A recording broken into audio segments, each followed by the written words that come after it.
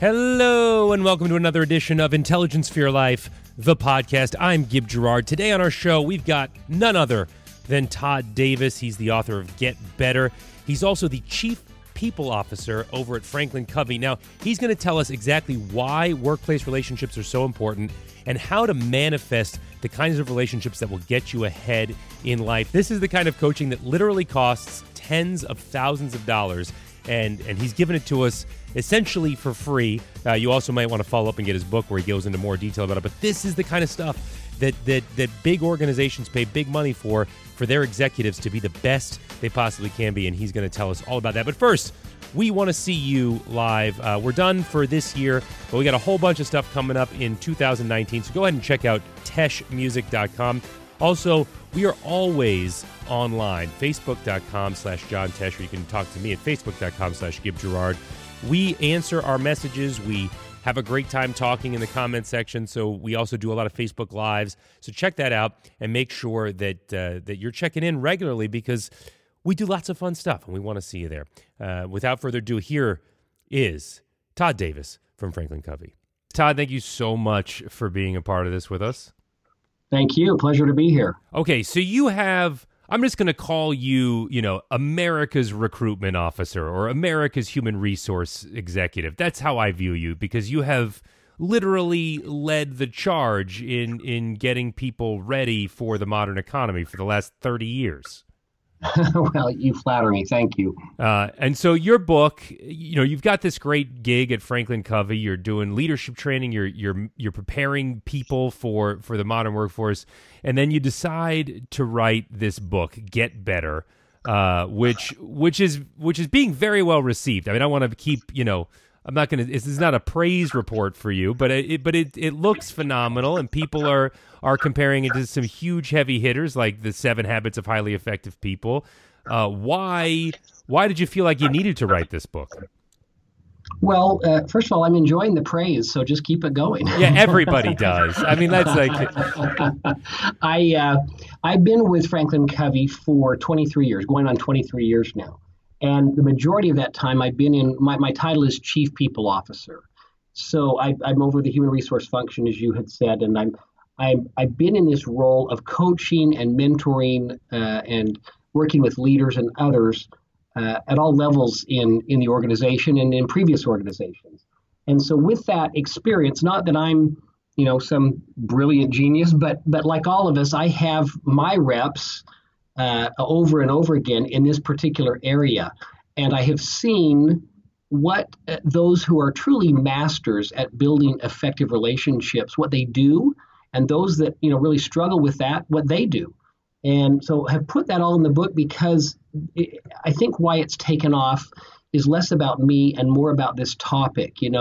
Jim Collins talks about getting the right people on the bus, and that's true. You've got to have the right people in the organization, but equally or more important, it's the nature of the relationships between those people that actually makes all the difference to the culture of an organization and therefore to the success of the organization.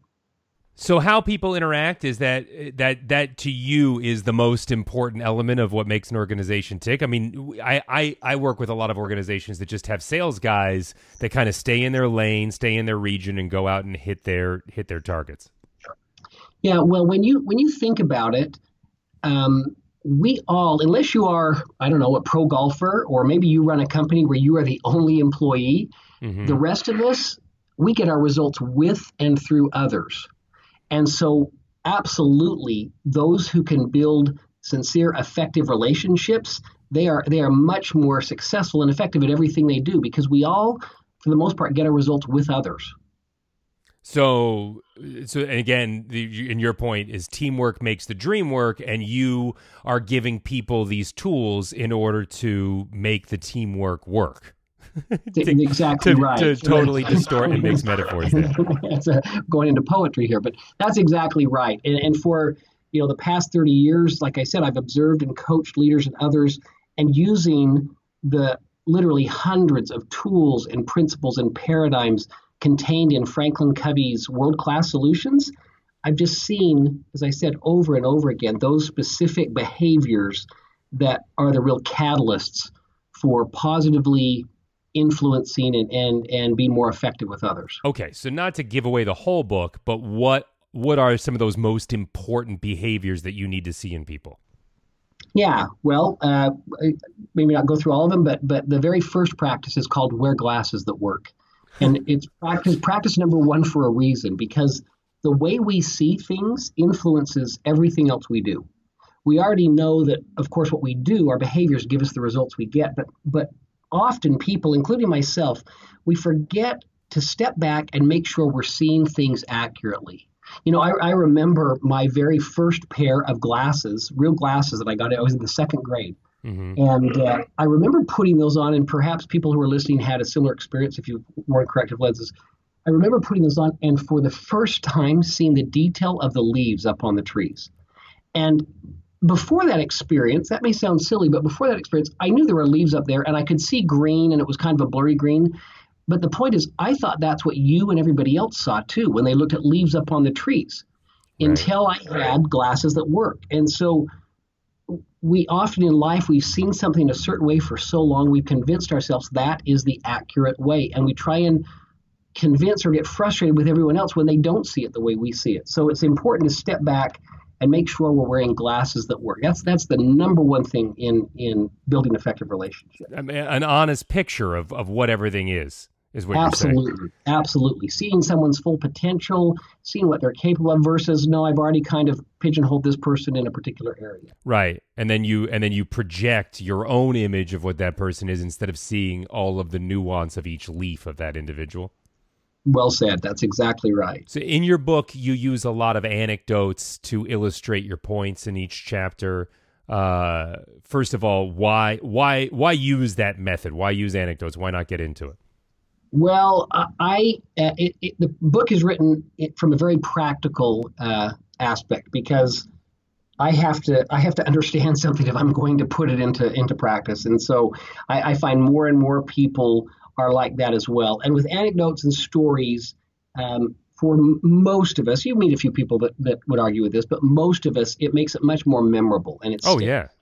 And so that's the reason. So I begin each chapter with a true story. I mean, I've changed the names to protect the innocent, but I begin that with an actual story that illustrates the problem or the challenge or the opportunity of that particular practice. Flip it and call it an opportunity, which would be very clearly you spent a lot of time talking to people in that space. Well, it really is an opportunity. In fact, the next practice I was going to talk about is called carry your own weather.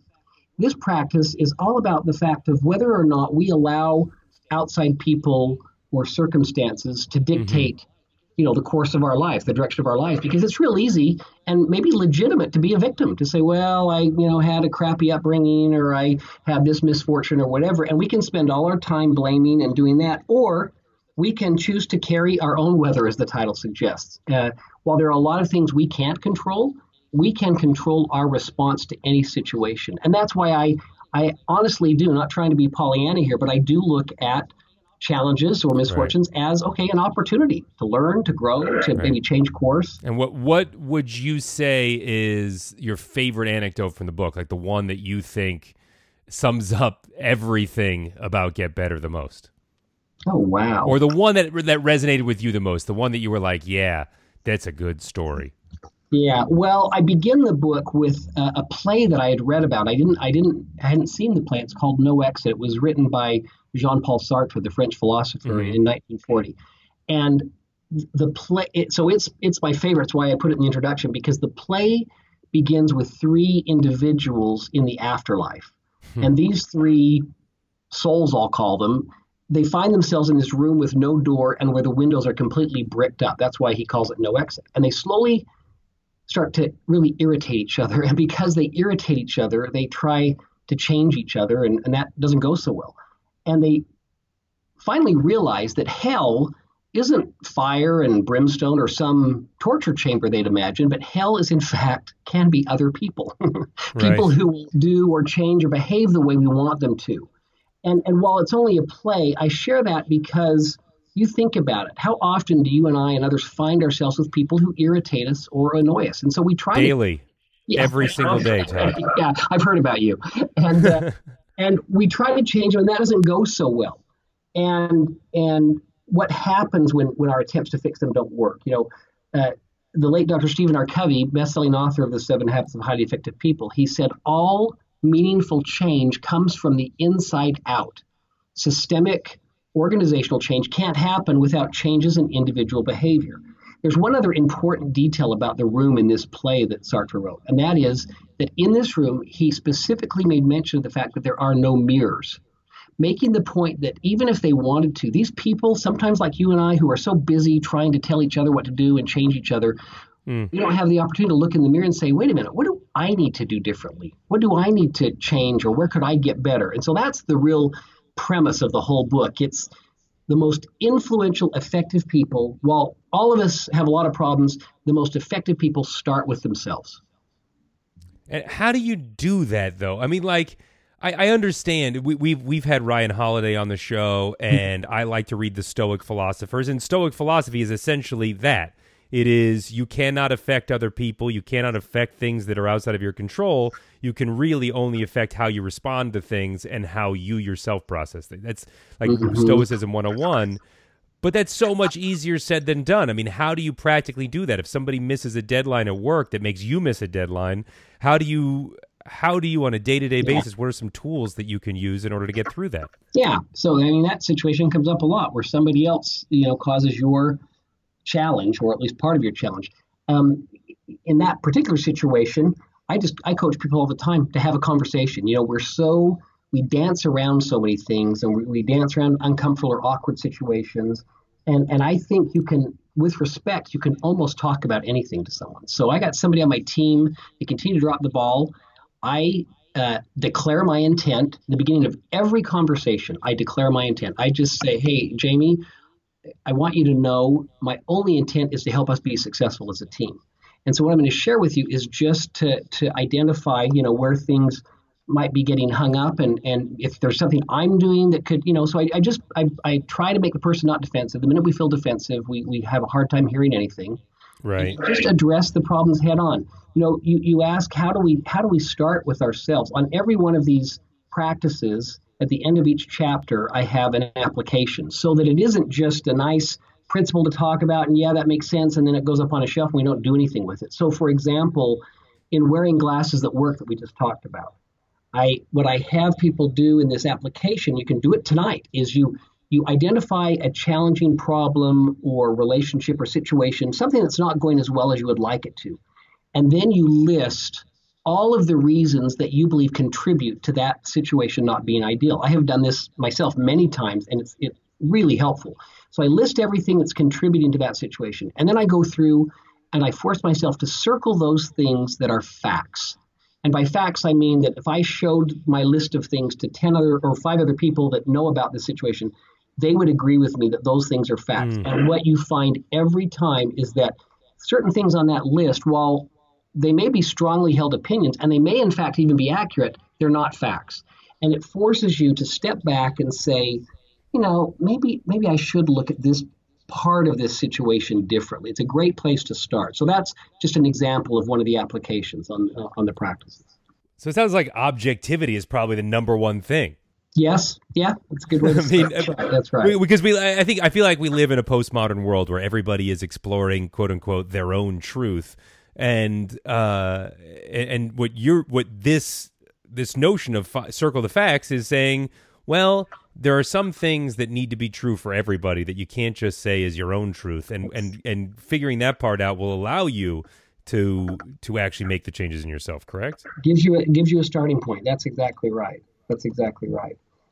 Somebody asked me the other day in an interview, if I had a sign outside my door for people who are waiting to come in and talk to me, what would it say? And I said, well, that's not how my setup works. I'm not a psychiatrist or a physician, but it was an interesting scenario. And I thought about that, and I think my sign would say a lot of things, but would be more important than anything else for that sign to say is, have you considered the other person's opinion?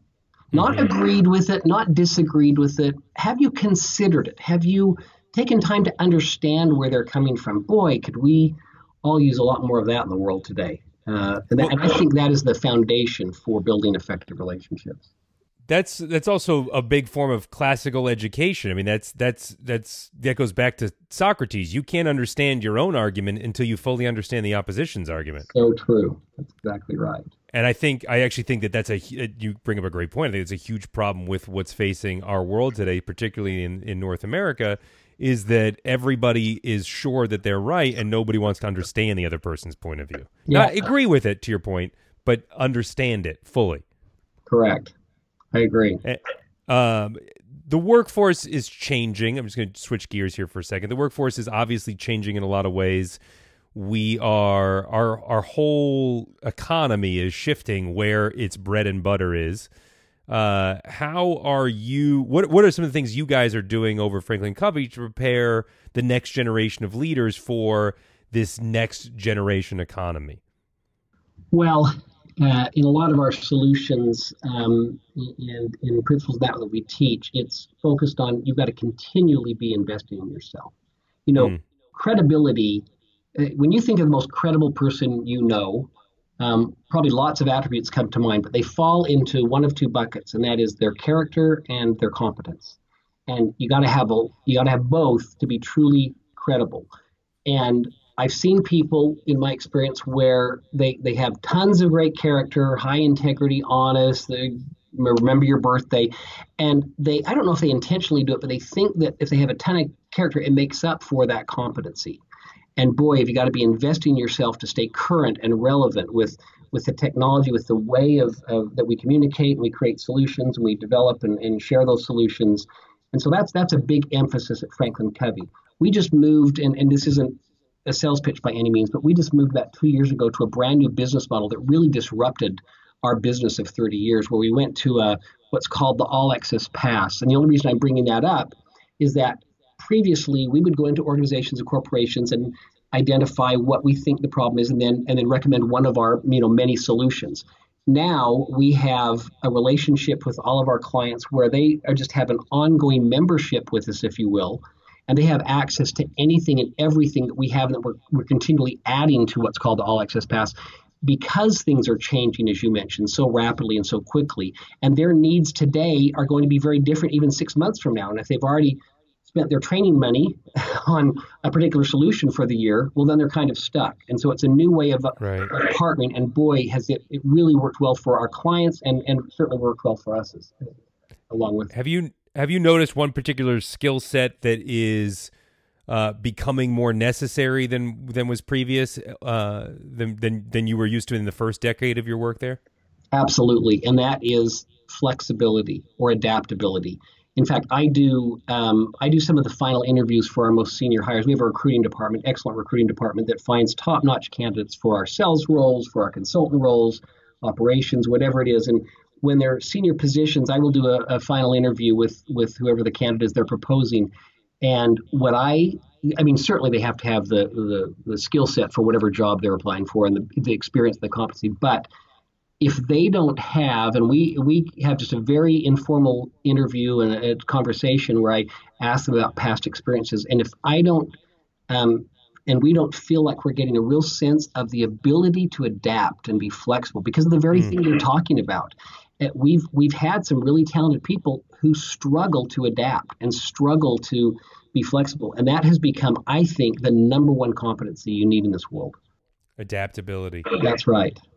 Have you seen skill sets that people used to have that all of a sudden have just disappeared? I've noticed that it's the ability to look people in the eyes is going away, particularly with younger staff members that I interact with, and who are not specifically salespeople. Salespeople usually have that, or they get that beaten into them.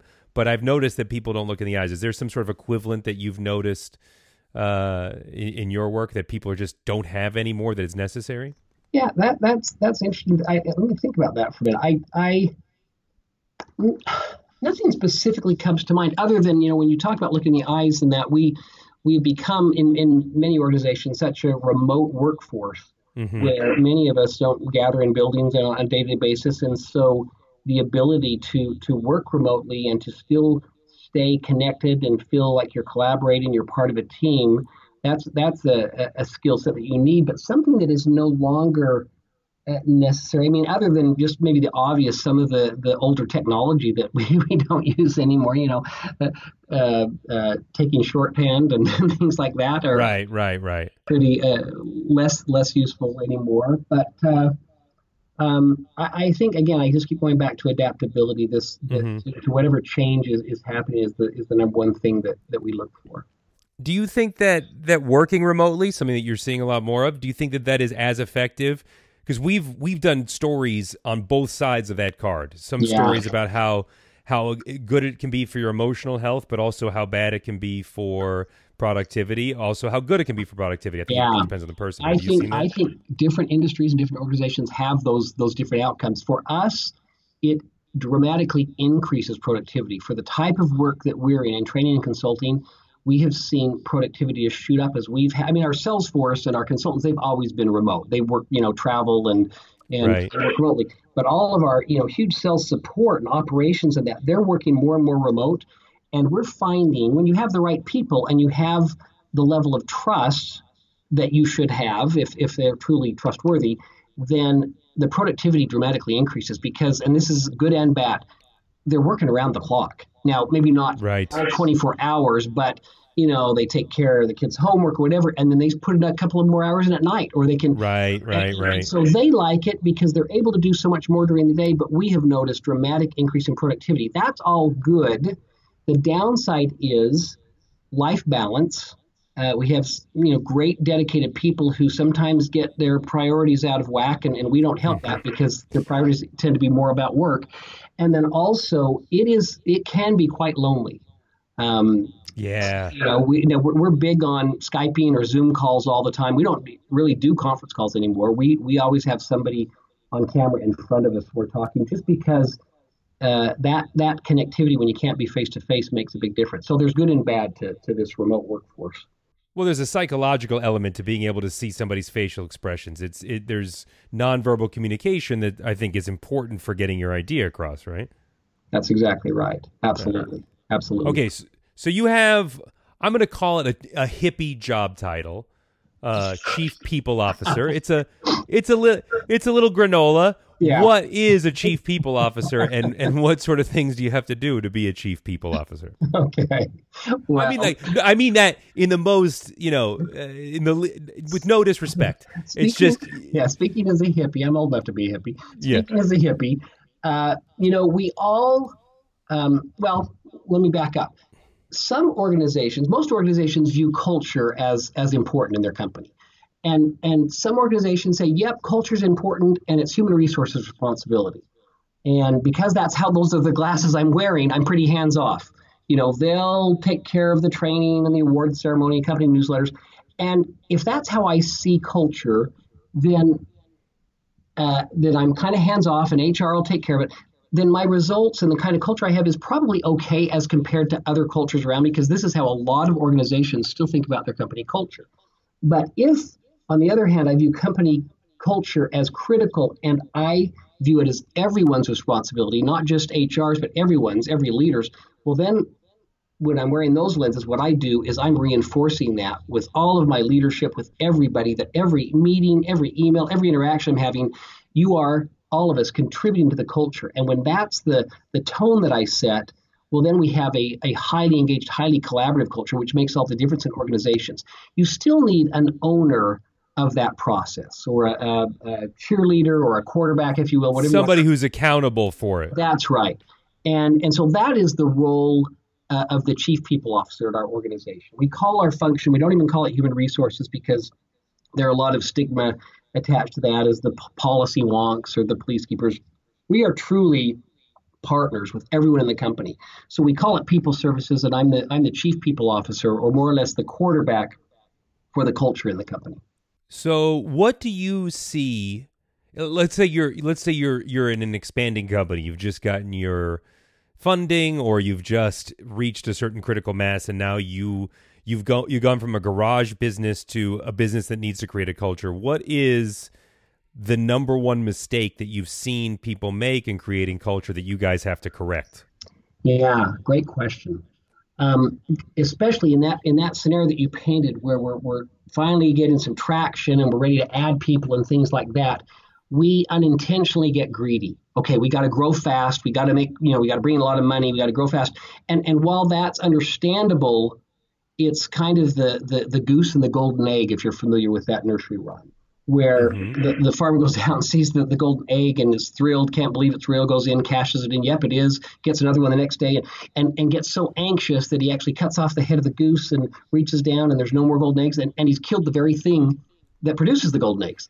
We call that PPC balance, production and production capability, and it is a balance. So the most important thing that new and old organizations need to do is step back into consideration the goose and the golden egg. Are we nurturing and investing enough in the goose, the production capability, the thing that produces, to get the golden eggs over time? So it is a balance that you got to step back and you've got to invest in your culture. And more than, the summer barbecue or whatever, you've got to check in with your people. You've got these superstar talents, especially if you're a startup, you've hired the right people, and check in with them. What's working for you? What's not working for you? What do you want to do next? Make sure you know the answer to those questions of the people that you've hired, because they're talented. And if you don't know the answer to those questions and find out what's not working for them and what you can maybe fix, somebody down the street's going to find that out and you're going to lose talent. Right. So you're saying emphasizing their production over emphasizing the way that the culture relates to that production? Is that exactly right? Just be patient.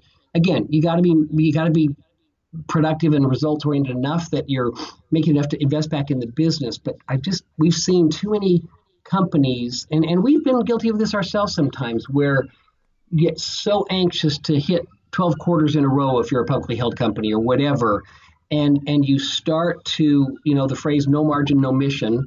That's fine, but sometimes the margin becomes the mission, and that's when you get out of balance. You got to remember what your company is all about. What is the significant contribution you're hoping to make to the world? Pretend that I don't know what no margin, no mission means. Okay, so what is no margin, no mission? Yeah, so we've had people, Franklin Covey. We teach. Some people will say, well, they're the character company. We teach character. Well, we actually are the behavior change company. We help organizations achieve results that require a change in human behavior. But some people view that as, okay, well, you start with the individual, and we'll have people come to us and they say, well, you shouldn't charge for this. This is just like a mission you should be on. Well, that's wonderful, but I don't know many people are going to volunteer because they got to feed their families. Right. So you've got to make money.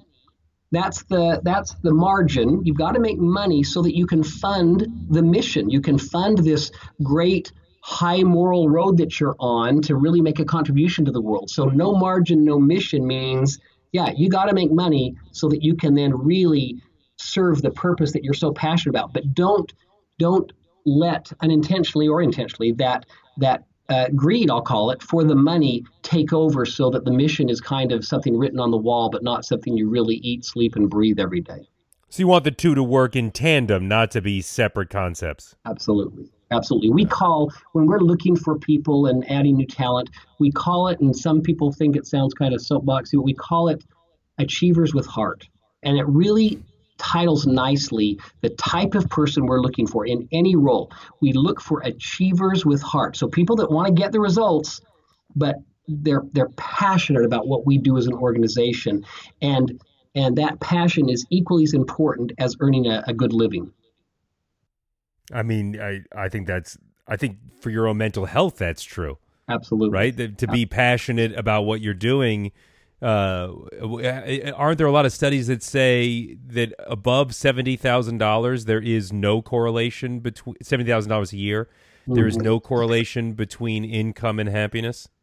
I've seen studies to that nature. I've seen the number be a little bit higher, but the point is this. Well, maybe it needs to be adjusted for inflation since the time I heard that. That's right, and the point is the same though. You get to a certain point, and what engages you, what have you fully engaged is no longer the compensation and the benefits. Well, it is benefits, but not the benefits like medical and dental. It's the benefits of challenging work, that I actually made a difference because I was on that team, or I actually saw this client implement this thing that we helped them do, and they became happier and more productive and better. Yeah. Okay. Well, as we're starting to wrap this up, I have two kind of biggish questions for you, and then a couple of personal questions. But the first kind of big question is, these are all of these tips are about what people can do or what an organization can do to create the culture for the people. What can an individual do who's maybe in an unhealthy culture do in order to make themselves more successful and to thrive at a job that they have? Yeah, so I get this question a lot. You know, I was doing a keynote in Milan, Italy last week, and stop bragging. No, 3 people showed up. Okay, Gib. No, it was the World Business Forum. I didn't mean that to sound like I was there. No, I'm teasing. But, But after there was a book signing, and I was talking to someone, he said, "Boy, I really liked your keynote. What if I work in an organization where they're just not like that? They won't let that happen." And of course, you have to decide for yourself if the culture and the climate of the organization is too challenging. But we have a model called your circle of influence. And I talk about it in practice number 2, carrying your own weather. And when you work within your circle of influence, your influence, I don't care what type of culture you're in, excuse me, your influence grows versus your circle of concern. So there are these 2 circles. The outer circle is a circle of concern, and the inner circle is a circle of influence. And often, many of us spend our time in an area of things that we're concerned about, we can't do anything about. And that is natural, but it's kind of wasted time. I've worked with and coached people who are in not a toxic organization, but an organization that maybe doesn't focus first on people and the relationships between people. And I've seen a very small team within a much larger organization that just focuses on their circle of influence, whether they're the leader or not. Right. They focus on some of these practices and behaviors that we've talked about. And every time, that team will start to produce better results, because many studies, the more engaged your people are, the more productive they are. So all of a sudden, the organization takes notice, because this team over here, what are they doing to all of a sudden start to outdo the other teams? And it doesn't happen overnight, and you got to be patient, but it does happen. So what I remind myself of all the time when I'm getting frustrated or anxious, Todd, work within your circle of influence. A lot of things you can't control. What can you control, or what can you at least start to influence? This is seriously like stoicism for the business world. That all that is I feel like you're Marcus Aurelius right now, and because that's all stoicism is this notion that you find what you can control and focus on controlling that and react to everything else. Don't try to change it or lament it. Boy, so well said. And you're a lot happier, and you actually influence a lot more. Yeah. I think the hard part, I think, for people is figuring out where that line is. You know, you talk about that Venn diagram of a circle inside of a circle. So we have this circle of concern, and a lot of us fall into the trap of believing that we're still inside of our circle of influence, but really we're in just that circle of concern without being in our influence. That's right. In fact, you just take me to so many conversations I've had in my office where someone is really struggling with a particular person or a particular process or whatever. And I will just, listen, and then say, so tell me, Fred, what can you influence? Nothing. Mm-hmm. Really? There's nothing in this you can influence? Let's think about this for a minute. And every time, and again, I talk like I'm the master. I'm certainly not. I have to give this discussion to myself sometimes too. Right. Todd, what can you influence here? No, I mean, I think it's sometimes that's easier said than done, but I think it's an important lesson that we all need to learn and really focus again on what it is that what we do have power over.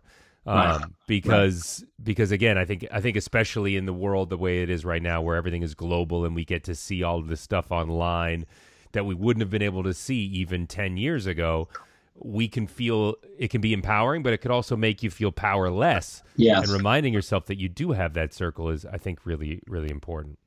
I couldn't agree more. What is one thing that you want every reader of your book to take away? Because it's, people are going to take away different things, but what is that one core message that you really want to make sure people walk away when they read Get Better? I want them to take to heart the entire book, but just That's probably not possible. I don't want to oversimplify this, but relationships matter. Nothing is more important than that. It really isn't. And you have much more ability to influence than you think. Every one of us do. And I think it's easy, and including for myself, it's easy to fall into a victim mentality. But relationships, deep, meaningful relationships, more than just a nice to have, it's really foundational to our happiness. And certainly at work, where we spend the majority of our time, it's well worth your time to invest in that. Matters a lot. Yeah, I mean that's the thing that you can't beat, right? That's as work changes, as the nature of our occupations change, relationships are the only thing that still matter over time. I completely agree. We do, like most organizations, we do a climate survey or a culture survey every year to get a pulse on things, our finger on the pulse of things, and we have people have different ways of measuring this, but or asking the question. We'll say on a scale of 1 to 10, how likely are you to promote Franklin Covey as a great place to work?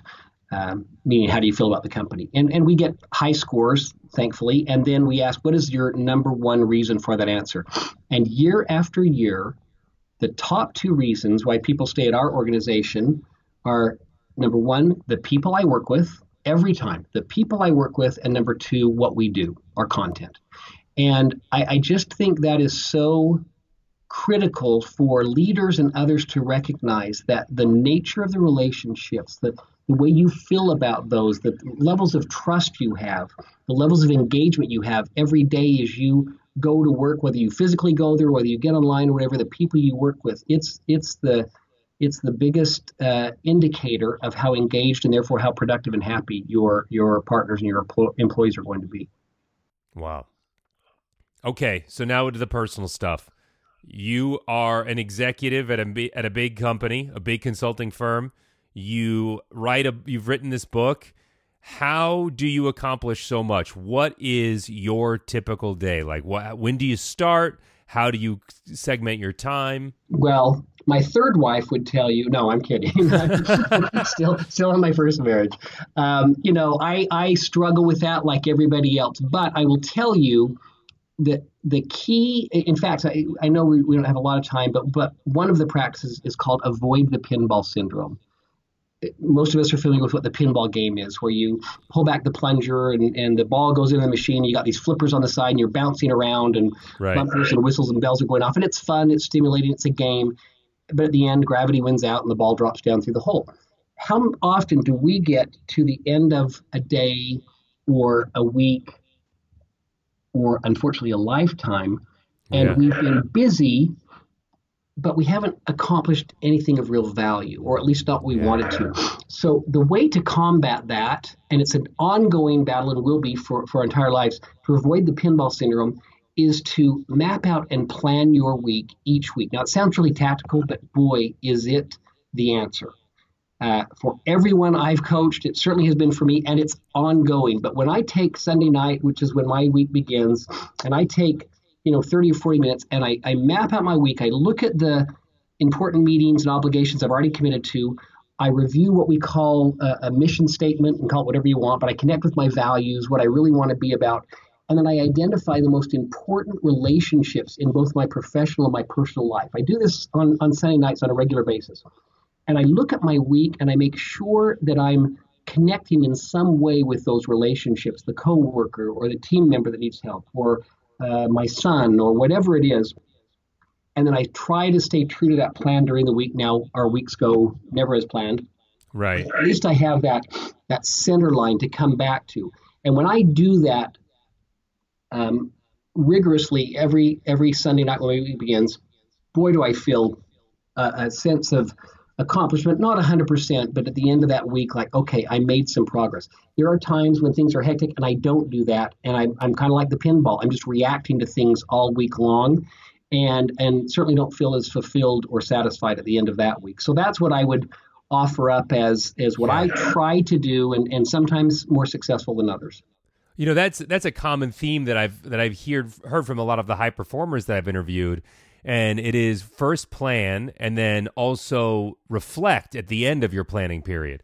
So, Absolutely. so you spent if you're gonna plan your week on Friday night, then you got to look back and see how did I do with the plan, so that you're able to plan better the next week. Is there a tool that you prefer for planning? Is there a specific journal or an app or something that you use to plan that? Franklin Covey. Most people, not most, but many people hear Franklin Covey and they say, "Now, aren't you the planner people? Don't you do the Franklin Covey planner?" And while that was our beginnings with the Franklin side of the business, there are some people who have not gone away from a paper planner. I used to use one religiously. I now use an app. I use Outlook, but that's what I use. Some people still choose to use it in paper. But yeah, I have. I am not a Luddite. I love technology, but I have gotten back into using a paper planner recently, and it has made a huge difference. Now I know a lot of people and younger people that do that as well. I do my planning every night or every Sunday night, but I have, in the app I have, it has my calendar and it has my task list and it has a section for notes where I have my mission statement, things like that. So I'm able to do it there, but yeah, whatever works for you. What is your mission statement? Is that personal? Can I ask you what your personal mission statement is? It is personal, but I'll just tell you in short that I would summarize it as plagiarizing from Gandhi, and it really is to be the change. And it's quite lengthy what I've written out, and I sometimes edit it and refine it over time. But the three words that kind of bring me back into focus when I'm doing something really productive, when I'm in a situation that doesn't feel as productive, when I'm in a frustrating situation with somebody or something, I just reflect on that phrase, be the change. Thank you, God. That's amazing. All right. Todd Davis, Chief People Officer at Franklin Covey, author of Get Better, 15 Proven Practices to Build Effective Relationships at Work. I'll put a link to where you can buy that book in the show notes. Todd, how do people stay in touch with you if they want to follow up with you, beyond buying the book, obviously? Yeah, if they go to getbetterbook.com, that has connections to everything about the book and also about me. So all right. I'll put a link to that also in the show notes. Thank you so much for your time, Todd. Thank you. It's been a pleasure. That's it for our show today. Thank you guys so much for listening. If you would like to follow up, once again, you can go to getbetterbook.com and follow up with Todd. If you want to follow up with us, it's facebook.com/John Tesh, where we are all the time doing Facebook Lives, posting videos, posting all of our content there. If you want to talk to me, facebook.com/Gib Gerard or @GibGerard on any of our social media platforms, whether it's Twitter or Instagram, whatever, @Gib Gerard. Also, John is on Twitter @John Tesh and on Instagram @JohnTesh_IFYL. Links to all of those in the show notes as per usual. And if you like our show, please rate, comment, and subscribe on iTunes, Stitcher, or wherever you get your podcasts. If you do that, it really helps get more listeners to listen to the show and improves all of our rankings, and we appreciate it. So go ahead and check that out and tell your friends about it, because we want to keep doing this. As you notice, we have no ads in our show right now because we really just want to make this about what you guys want to see and what you guys want to hear. So go ahead and reach out to us and let us know who you want to hear on the podcast or what you want to hear more of, and we will accommodate that. And most of all, guys, I'm just thankful that you're listening.